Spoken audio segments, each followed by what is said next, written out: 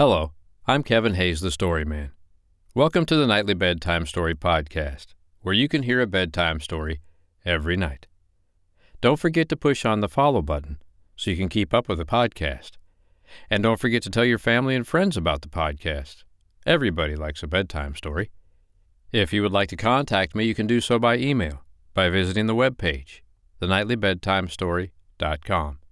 And just scroll down to the end of the page, and you'll find the contact form that you can fill out and send me a message. Tell me how you like the show, or what stories you might want to hear. I'd love to hear from you. Children, make sure you have your parents' permission first, of course. Now, tonight's bedtime story is Why the Bear's Tail is Short. I hope you like it. Why the Bear's Tail is Short. Did you ever go to a circus or a zoo or watch a show and see a bear? Did you notice how short his tail was?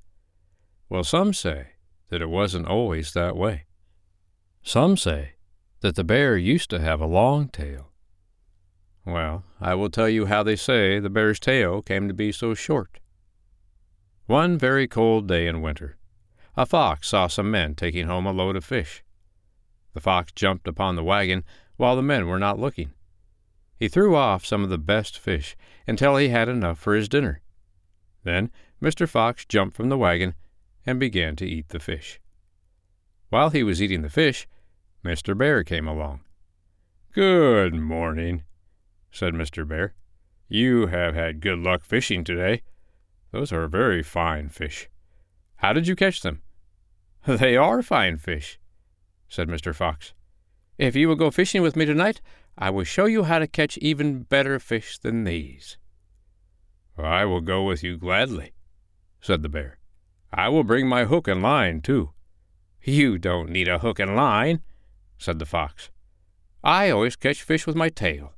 You have a much longer tail than I, and can fish so much the better." At sunset, the bear met the fox. They went across the frozen river until they came to a small hole in the ice. "Now, Mr. Bear," said the fox, "sit down here on the ice and put your tail through the hole. You must keep still for a long while. That is the best way to catch fish. Wait until a great many fish take hold of your tail. Then pull with all your might." The bear sat very still for a long time. At last he began to feel cold, and he moved a little. "Ow!" he cried, for his tail had begun to freeze in the ice. "Is it not time to pull out the fish?" said the bear. "No, no," cried the fox. "Wait until more fish have taken a hold of your tail. You are very strong. You can wait a little longer." So the poor bear waited until it was almost morning. Just then some dogs began to bark on the bank of the river. The bear was so afraid that he jumped up quickly and pulled with all his might. But his tail was frozen fast in the ice. He pulled and pulled until at length the tail was broken off short. Mr. Fox ran away laughing and laughing at the trick he had played upon Mr. Bear. Bears' tails have been short ever since. The end. I hope you liked tonight's bedtime story, Why the Bear's Tail is Short. Do you believe that story? That bears' tails really used to be long?